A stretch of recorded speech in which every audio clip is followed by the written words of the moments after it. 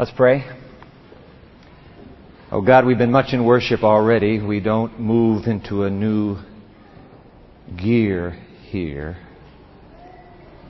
But Lord, we want you to know, in the context of this continuing worship, that what is about to happen is not a matter of simply reporting or entertaining.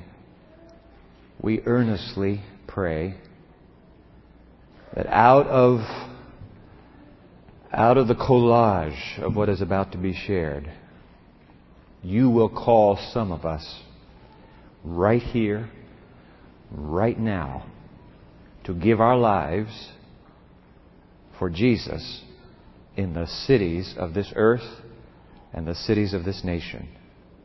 To that end, as you get ready to appeal to us by the conclusion of this service, begin even now preparing our hearts. We pray in Christ's name. Amen. I want to read an email to you that literally shifted the ground beneath our feet on October 1. But before I do, I need to go to that text that Zaida and John read just a moment ago. Open your Bible, please, to the Gospel of St. Luke. I want to get the Scripture right in front of our minds, our spirits, and who better to have stand there than the Lord Jesus Himself. This is Luke chapter 19. Jesus does not say a single word in this solitary verse. Not a word.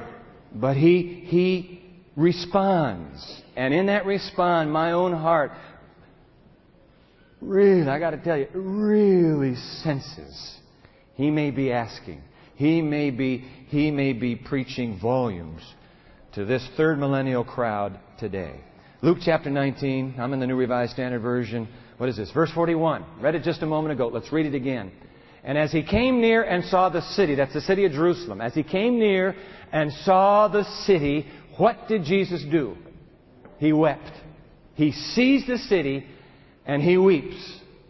I heard a man once upon a time, I was playing some tapes that somebody loaned to me. I'm listening to these tapes by a gentleman named Robert Logan. And I heard him say a sentence that has stuck in my brain and heart ever since. The sentence goes like this: we must come to the place where what breaks the heart of God breaks our hearts too. What broke Jesus' heart? He saw the city and He wept over it. Anybody here weep over the city? Anybody? Anybody at all? Got an email on October 1. Here it is. I want to read it to you and then turning it over to the team. October 1, Monday morning, I'm in my office going through weekend emails. This came on, I really dislike these where somebody gets something they want to forward and they forward it to everybody in their address book. Do you get those too? Yeah, well, I don't like them.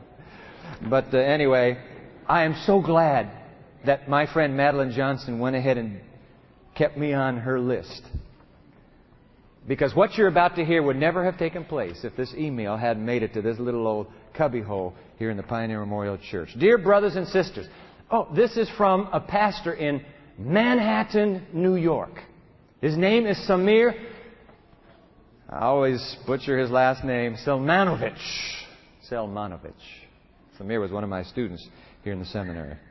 So he sends a letter out, and Madeline forwards it to me. Dear brothers and sisters, life will never quite be the same again. In 1 hour, New York has been transformed from one of the world's greatest cities into a place of pilgrimage. We all wonder if we will ever really feel safe again. Here in New York, the pain is palpable. Shock is now giving way to great sadness. Here at the Church of the Advent Hope, Upper Manhattan, where he pastors, we're organized to give people comfort and hope. We've opened our church to those who felt the need of professional counselors. 200 people have walked into our church, Upper East Side, Manhattan. We lost one of our members in the tragedy. He was the chairman of our church board, a wonderful young leader that inspired us all. It was his first day on the job on the 94th floor. First day on the job. Tuesday, September 11, 2001. Never in our history have we here in Manhattan had a greater opportunity to learn to love the world and be faithful to God. Our neighbors are more open now to our ministering than ever before. Please help us to reach out to sorrowing New York. We are in desperate need right now. Pray for us so that we can deal courageously with our tears, with our wounds, and with our future signed Pastor Samir. I read this. I said, look, how can I read an email like this and not do something? So I got on the phone, called my buddy Glenn Russell, who is this professor, one of the professors of religion here at Andrews University. And I said, Glenn, we've got to take some students over to New York City this weekend. It's Columbus Day. We've got a long weekend, Friday and Monday off. And Glenn said, Dwight, I was praying this morning, God, if you want me to get a group of students together, have somebody call me today. Hallelujah. So he said, I'll work on the bus with Andrews. You get a hold of Samir. So I try to get a hold of Samir. He's got a cell phone. He's got a home phone, a little apartment at the back of the church, actually. And we were not connecting. We were leaving messages back and forth. It wasn't until Tuesday morning at 10 o'clock that I connected with Samir. I said, Samir, we want to come and help. He said, okay, you come. We got a basement where you can sleep. How many are you going to bring? I said, we'll bring 45. He says, we have one shower. I said, that's not a problem. With Andrew's students, that is not a problem. So I said, look, we want to come. What can we do? He said, okay, we'll call this a ministry of presence because our congregation desperately needs you. We are just broken. Every time we have worship, we call it a memorial service. It's so painful for us. So we'll call this a ministry of presence and a ministry of prayer. You come. And so that was at 10 o'clock. We had to get... So I called Glenn back and said, Glenn, it's on. He said, okay, you make the announcement. I'll put some signs up. We'll take sign-ups at the end of chapel. So we got up in chapel. Short little announcement. No sightseeing. No visiting family. No touring. This is mission for Jesus Christ. New York will never be more open than today. If you have $100, and you have to have 100, you can come. 45 spots on that bus. Over 90 Andrews University students signed up to go on that trip. I tell you, that says volume. That speaks volumes about the students at Andrews University. Wow. I had kids coming to me and saying, look, I can't go. My schedule's conflicted. I'll give $100 for another student to go. I had several students come to me that way. I said, right now, check $100. Where'd she get that money? I don't know, but she did. Just like that. So we went. As Tom Brokaw says, I love it, in the Evening News, he says, okay, now, in their own words, let's hear the story. So we're going to hear the story with video today and with personal testimonies. And I'd like our fearless leader, Glenn Russell, who really led us. Ranko Stefanovic, who prayed this morning. Susan Zork, Rob McIntyre, all part of the team. But Glenn was our leader. And so Glenn, set us up, please. You've probably noticed many participants this morning wearing a button like this. It says, Jesus loves New York. I want to also say Jesus loves Kandahar also. But we go where the doors are open. And the door was open for us to make a trip to New York City. It's a trip about what God has done, not what we have done. It's a trip that could be divided in two parts, really. The first part is a ministry to that hurting church in New York City. That Church of the Advent Hope. Don't you like that name? The Church of the Advent Hope. A church that had gone through so much, and we went to hug and to listen and to share with those members. The second part of our experience was to minister to the people we met along the subways and the parks and down at Ground Zero in New York City. Hi, my name is Susan Zork, and I was privileged to go to New York City with my daughter Jasmine and all those other folks. Part of my responsibility was to talk a little bit about Advent Hope and that church and what we experienced there. Recently, and over the past few months in particular, I have been struck with the concept of what it really means to do heaven's work here on earth. That is, God's work with human effort, as it comes to each of us personally. The sweet, fun people of Advent Hope Church and their thoughtful, precious pastor did a lot to underscore the simple, blessed understanding that I have come to believe. At its very basic, fundamental level, God's work is so easy. It's easy to do the work of heaven. In the context of heaven's work, it is not so much about securing yourself a place in the plan of salvation, but much more about providing heaven for someone else. Providing heaven. Pastor Samir referred to Matthew 25 at one of our times together, and he made the point obvious in the clear inference of Christ when he said, whatever you did to one of these my brothers, you did it to me. You did it for me.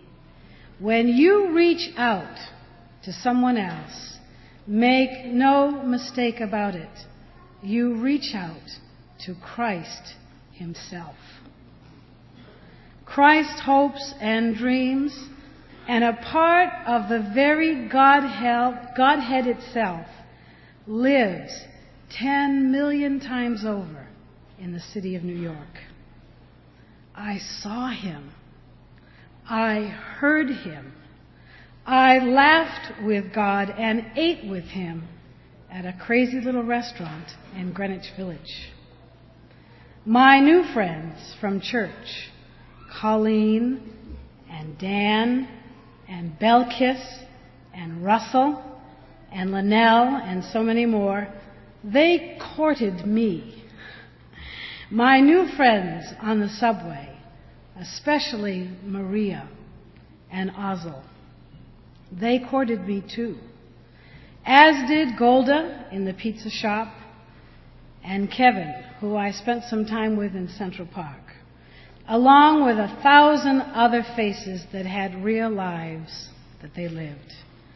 They all invited me, all these offspring of God, they invited me to fall in love with them and treat them accordingly. The people of Advent Hope taught me 3 basic and wonderful truths. You cannot truly love what you do not know or are willing to know and embrace. Love, number 2, is most profoundly expressed in the smallest and most ordinary things of life. That came through so powerful and strong from those people. And number 3, real ministry is accomplished in the context of genuine friendship and a relationship. That's where it's at. We know that in God's heart, no one is left unloved. I want to read to you just one text, Matthew 11:29. This is Jesus talking, and he says, "Take my yoke upon you and learn from me. Do what I did. Act the way I did. For I am gentle and humble in heart, and you will find rest for your souls. For my yoke is easy and my burden is light." It's easy to do the work of heaven. It is how we live each and every singular day.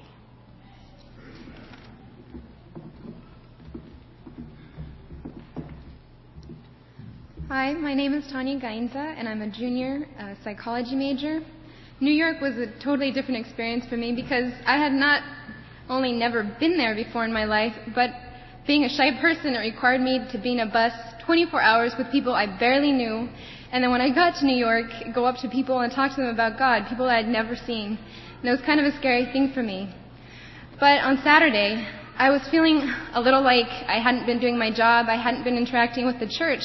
And our objective was to support these people, was to just give them a friendly smile and a hug. And so I looked around for a lady or somebody that was in need of some kind of support. And I saw this lady, I got up, I went up to her and I shook her hand and I chatted with her for a little while. But as we conversed, I realized, she's doing okay. Maybe I should look around for somebody else that might be more in need.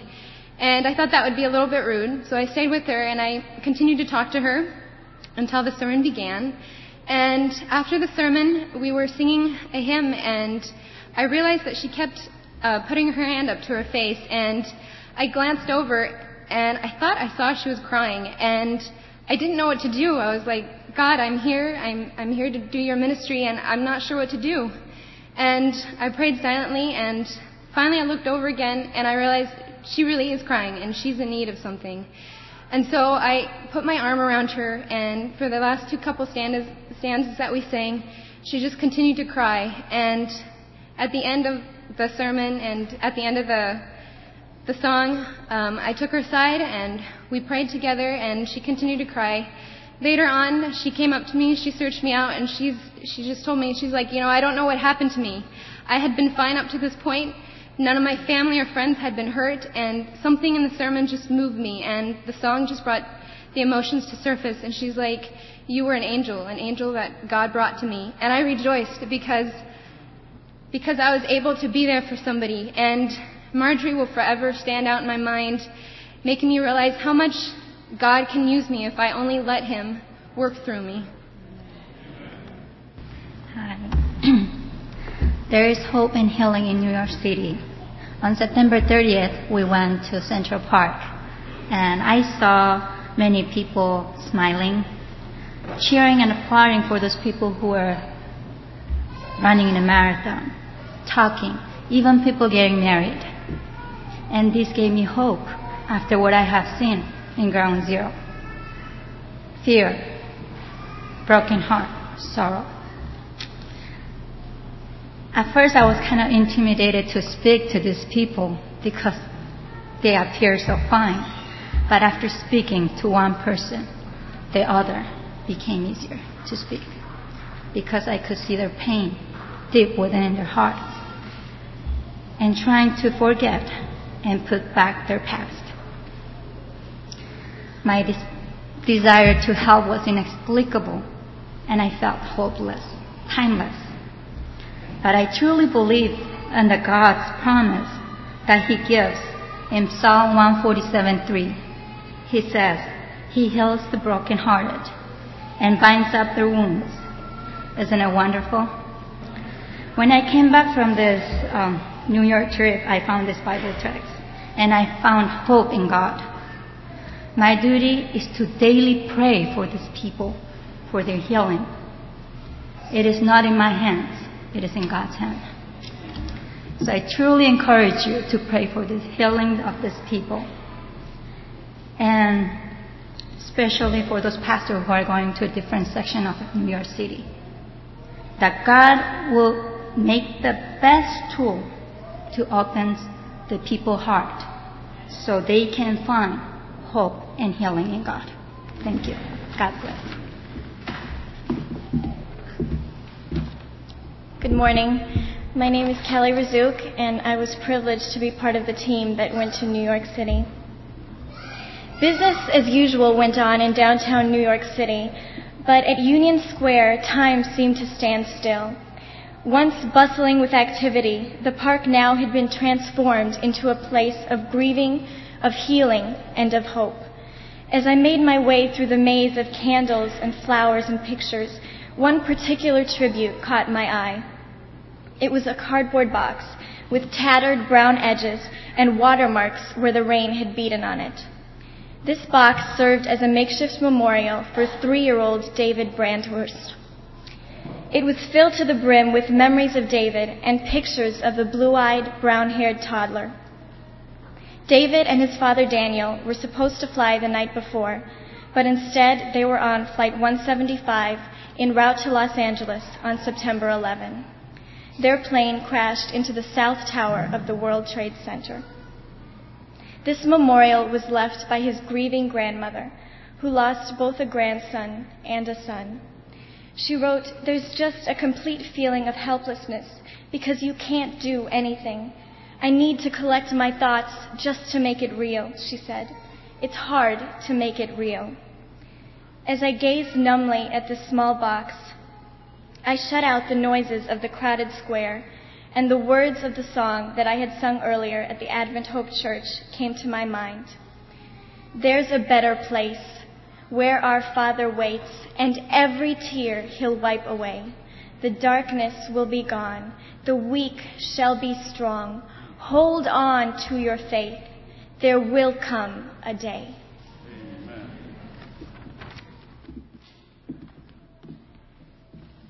What an experience I will never be the same again. My name is Robert McIntyre, and after watching the unfolding of the tragic events of September 11th, I became quite restless.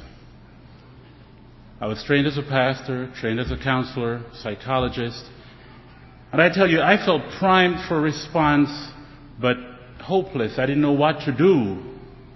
I wondered about the fallout in New York, spiritual uncertainty, severe post-traumatic stress, just a sense of overwhelming demoralization. This mission trip to New York came as an answer to my prayers, quite a blessing. From the personal testimonies given on the bus on our way there, I could tell that this team of very diverse people were dedicated, were refreshingly spiritual, and were purposeful. This was no joyride. The mission experience was a moving one, an experience I will never forget. The Ground Zero experience was quite unimaginable. That dank, dour stench that hung over the air matched the helplessly wounded stares on the faces of the thousands of people milling around. And they were there from everywhere. People came from every walk imaginable to satisfy curiosity, to offer help in some way, to grieve with New York, and in many cases, believe it or not, to even take advantage of New York's new vulnerability. New York needed Jesus, and our team did represent the great physician, the wonderful counselor, in small groups as well as individuals. We met with groups of people, and we met with individuals too. Police, military personnel, emergency workers, and just everyday people at subways, at Ground Zero, on the streets, in Central Park. They wanted to talk. They wanted to cry a little. They wanted to pray. They wanted to share their frustrations, their anger, and their pain. And they wanted to put things in a broader, more eternal perspective. Praise the Lord. I remember approaching one lady, just standing there. She was kind of whimpering, like a dog that's just been hit. She was trembling. I approached her cautiously, just touched her, and said, "How are you doing?" And she just started talking, just spilled out of her. She had been running from the building after one of the explosions, and something hit her, and she pulled back her blouse and showed me the big bruise there. She said, as this object hit her, she looked down on the ground, and she saw this young mother, saw a baby's arm severed about here, still clutching a doll. She won't ever be the same again. A young fireman came to the church where I was looking for a counselor. We talked. He was having nightmares. He was helping a lady. He had been going through the rubble seeking to rescue people. Saw a lady saying, "Help me, help me," as he reached to pull her up, to pull her out of the rubble. Her torso just came up. She broke off. Just that. He was having nightmares. We prayed with these people. We cried with them and gave them some form of hope. And I praise the Lord for that. I went to New York hoping to be a blessing. But I came back certain that I was eternally blessed by this mission experience. Thank you to the organizers.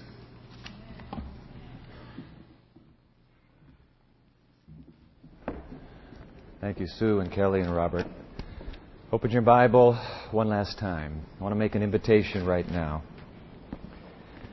The book of Acts, chapter 18. We read this in our scriptural collage a moment ago. I want to go back there again. Acts chapter 18. Jesus loves New York. Jesus loves Los Angeles. Jesus loves Detroit, Chicago, Benton Harbor, God loves the cities of earth. The question is, ladies and gentlemen, and young adults in particular, what are we going to do about it? How are we going to respond to the love of Christ for the dying cities of earth? How do we know He loves the city? Well, come on, look at this. Acts chapter 18, verse 9. One night the Lord said to Paul, who was wondering about going into the sprawling metropolis of Corinth, a decadent city.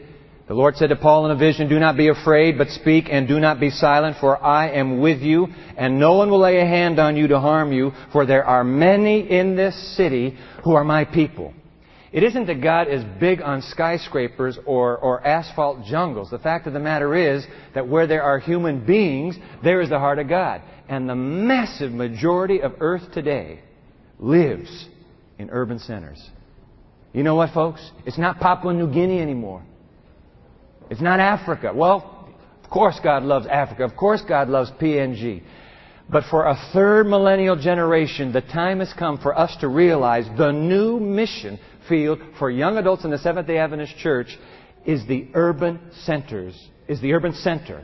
The urban center in this nation, the urban centers of earth. Why does God love the centers? Because the people are there. Now, He loves New York. 1 out of every 300 people on earth lives within 50 miles of Times Square. 1 out of every 13 people in the U.S. lives within 50 miles of Times Square. God loves New York. I'm going to make an invitation now.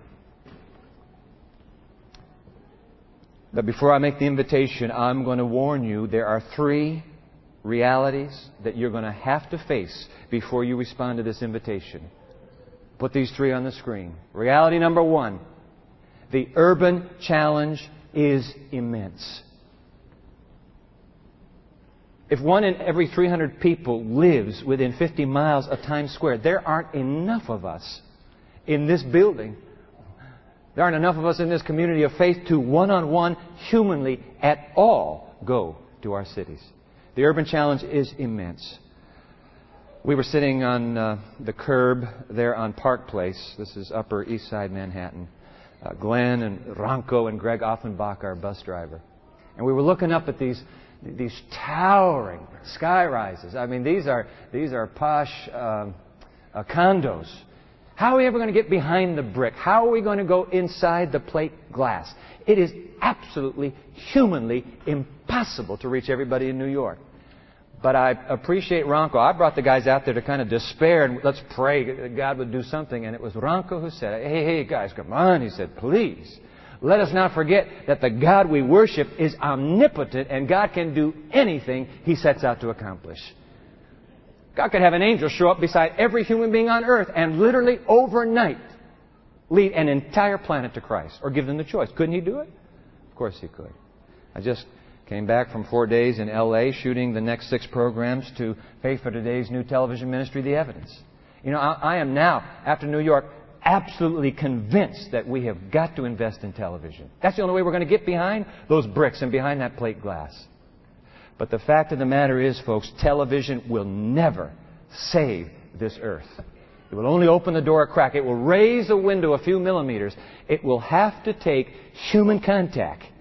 God can set up the webs. God can make sure you talk to the right one who bing, bing, bing, bing, bing moves through an entire relationship web. The urban challenge is immense. The human cost is high. Financially. If you respond today to today's call, you need to know that I believe the enemy of God has made certain that the most expensive places on earth for the gospel to penetrate are the urban centers. It will cost you everything financially. It will cost you professionally. In that little Church of the Advent Hope, I couldn't believe this. I met 2 young adults, I suppose 23, 24 years of age, both of them medical graduates. So they're coming to the Big Apple now, the capital of the world, to get their residencies. They said, we could have chosen other cities in the U.S., but we felt compelled by God to come here. One, a residency in cardiology. The other, a residency in neurology. Why are you going there? You don't have any garden space. You don't have just 2 stoplights in your village. Why would you come to this town? Because we believe, the woman and the man said, these 2 young adults, we believe Christ has called us to serve His kingdom in the medical profession inside New York City. I want to tell you something.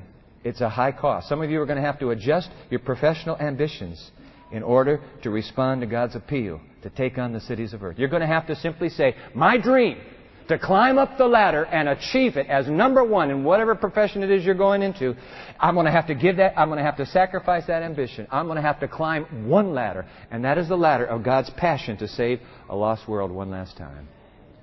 The urban challenge is immense. The human cost is high. And finally, you need to know this, and this is the other side of the coin. The divine precedent is compelling.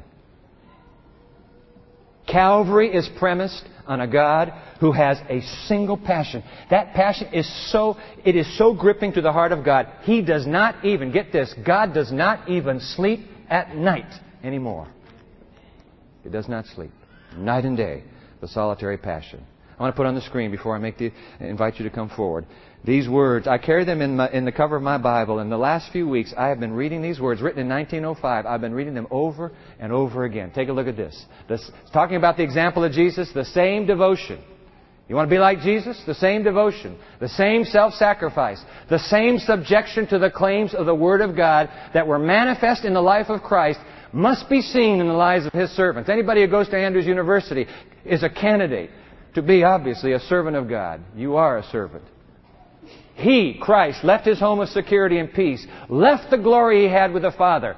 Security and peace. He gave all that up. He could have been content to stay there. He was enjoying the adulation of the universe.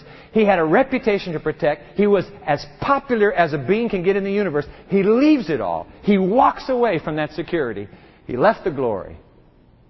He went forth, a suffering, tempted man. Went forth in solitude, to sow in tears, to water with His blood the seed of life for a lost world. And now notice this, ladies and gentlemen. In like manner, His servants, you and I, we are to go forth to sow. The divine precedent is compelling. And that means if security and peace and professional success and reputation are what you are enjoying right now, it may be that the precedent of Jesus Christ is going to call you to walk away from what has been a warm bosom of non-obstructed, non-hassled living. It may be He will call you to move into the heart of the urban centers of this world. Charles Sudds gave millions of dollars of his fortune and became a philanthropist for missions. He gave his millions to missions because he came across these words of an atheist one day, and they convinced him, these words, that he had no reason to further invest in this life. The words of an atheist. What you're going to read here on the screen, the guy does not believe. The one who wrote this does not believe. But look at these words. The atheist writes, "Did I firmly believe, as millions say they do, that the knowledge and practice of religion in this life influences destiny in another, religion, read Christianity, religion would mean to me everything. I would cast away earthly enjoyment as dross, earthly care as follies, and earthly thoughts and feelings as vanity. I would throw that all away. Religion, Christianity, serving Christ would be my first waking thought and my last image before I sank me into unconsciousness. I would labor in its cause alone. I would take thought for the morrow of eternity only. I would esteem one soul. If I could just get through life and reach one person in one city, I would esteem one soul gained for heaven worth a life of suffering. Earthly consequences should never stay my hand or seal my lips. Earth, its joys and griefs would occupy no moment in my thoughts.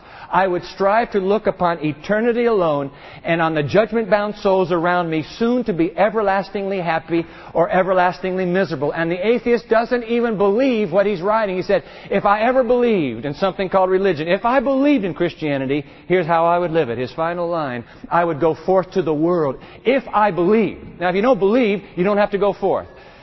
I would go forth to the world and preach to it in season and out of season. And my text, the only text that would be my guiding light, would be, what shall it profit a man if he gain the whole world and lose his own soul? Christ Himself said in John 20:21, just before He left us, The compelling divine precedent, as the Father has sent me. How's it go? How's it go, congregation? So send I you. So here's the invitation. This is, we've been having invitations all this week with Dr. Mahando, and this is very different from those invitations. If you would be willing to step out and answer the call of God to move into an urban center somewhere in this nation or somewhere on this planet, even if it meant tweaking or adjusting or shifting career plans. If you would be willing, if you're already in a career, to reset the context for your profession inside a city. Immense urban challenge, high human cost, compelling divine precedents. But if, in the face of those realities, you would be willing to give your life for the Lord Jesus Christ in a city somewhere on earth, I'd like you today to come out of that pew and to come here to the front, and I want to pray with you. If you would be willing. This is not a call for general rededication. Well, I guess I got to get up because the pastor's given a call. Nope. This is a call for service. And this is very specific in its appeal. It is for service in a city. Fine, God will send people to countrysides. God will send people to little villages. Let them go. If God is speaking to you and you sense that if God ever looked down your way and He called your name like He did to Isaiah, who will go for me? You would say, just like Isaiah in Isaiah 6, here am I, oh God, here am I, send me. If you would be willing, because God needs to see your heart, and sometimes the public affirmation of an inner conviction will make it clear to you that you are now listening for the voice of God. I don't know where God is going to send you. But I know that the final frontier for the Seventh-day Adventist Church and for Christianity as a whole, the final frontier is the urban soul of every nation on earth. If we write off the cities, Christ cannot write the last sentence to this final chapter. The cities will be. What do you think He goes to Babylon, the great city of Babylon? He says, come, my people, you're in Babylon. Come. Why did He send Paul to Corinth? Why did He send Jonah to Nineveh? If God loved Nineveh, He loves Chicago. He loves Benton Harbor. It is the next wave of the Seventh-day Adventist Church's mission. And why couldn't Andrews University, in the entire system of this community of faith, become the great sending place for urban mission in this nation and around this world? Why couldn't this school set the pace? You saw these kids stand up. All it took was a heart that wanted to work for Jesus. He took care of the rest. He gave the testimony. Out of timidity, He gave a witness. They stood for Him. He said, I'll give the word to you. You stand for me. I'll take care of the rest. The immense urban challenge, the high human cost, but the compelling divine precedent. Jesus wept for the cities. Is there anybody else? Anybody else? You're not doing this for me. Nobody's having a sign-up sheet today, by the way. I've had students come up to me and say, Dwight, you going to send another bus to New York at Christmas? Maybe. I don't know what's planned. I don't know what's going to happen tomorrow. I just know about right now. It's time to make a decision. By the way, when I'm through making this decision, I'm going down to respond to this altar call myself. When we made the invitation in first service, I was very surprised. When amongst those coming forward, I looked up and I saw a faculty member and his spouse coming forward. I said, wow. You mean somebody teaching here, if God called, would be willing to go to a city instead? I talked to the wife after the service, and she said, we just felt compelled to offer ourselves to God and tell Him we are open if you call us to a city anywhere on this planet. I got another faculty couple standing right here, Mark and Lady Regazi, in 4 days. They're going to New York. We talked about this in chapel the other day. They're going to give 2 months out of their career. Just stop it right there. Hit the pause button and let us go to New York. And let us become a light for Christ. And in 2 months see how many lives we might touch for His kingdom. I'm going to pray with them in just a moment. Let's kneel together as we pray. And so, Father, we have sung the words that Christ speaks to us. We sing them back to you, as if to say, even as you sent Jesus, we humbly ask that you might send us too. And all of us kneeling before you right now are sent. We are sent to the little worlds in which we live and move and have our being. We are all sent ones. We cannot bear the name of Christ and not be sent. So, Holy Father, first of all, thank you for reminding us of that sentness that is part and parcel of our lives and our journey, no matter where the journeys will lead. But dear God, today we've watched you just for a fleeting moment weep through the tears of Jesus over a city. We have heard you cry out, I have many people in that city. They are my people, and I must call them. Come to me. And so there is a second group, Holy Father.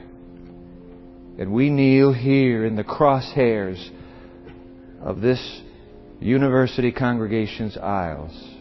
We kneel not quite sure what happens next. We kneel simply because we know that unless the cities of earth are reached, your heart will never find peace. You will never have rest. And so we long to come to the place where what has broken your heart will break our hearts too. And that we will weep over New York. And we will weep over Benton Harbor. And we will never again drive through a city or pass by an urban center and not be moved and feel a strange, mysterious tugging. Father, those of us who now kneel in the cross aisles of this church are telling you, if you want us to go to any city on earth, we believe that with your bidding will come your enabling, and you will empower us to act out what we have just committed to do. We have no idea what's going to happen in the next moment, let alone the next day, week, month, and year. We're simply saying to you, have all of us. Here are we. Send us. Send us. And dear God, do not let us forget that on this autumn's day in October of 2001, we made that choice. Nobody else will remind us but the angel who stands beside us. Don't let us forget. And may the heaven that has witnessed this commitment now grant a new sensitivity so that with new ears to hear, we shall know the calling and the direction. And for Mark and Leedy, a part of our own right here, those of us who are around them are going to reach out to them right now and put our hands on them. And we're going to pray that, dear God, these 2 months will be seismic in their own experience.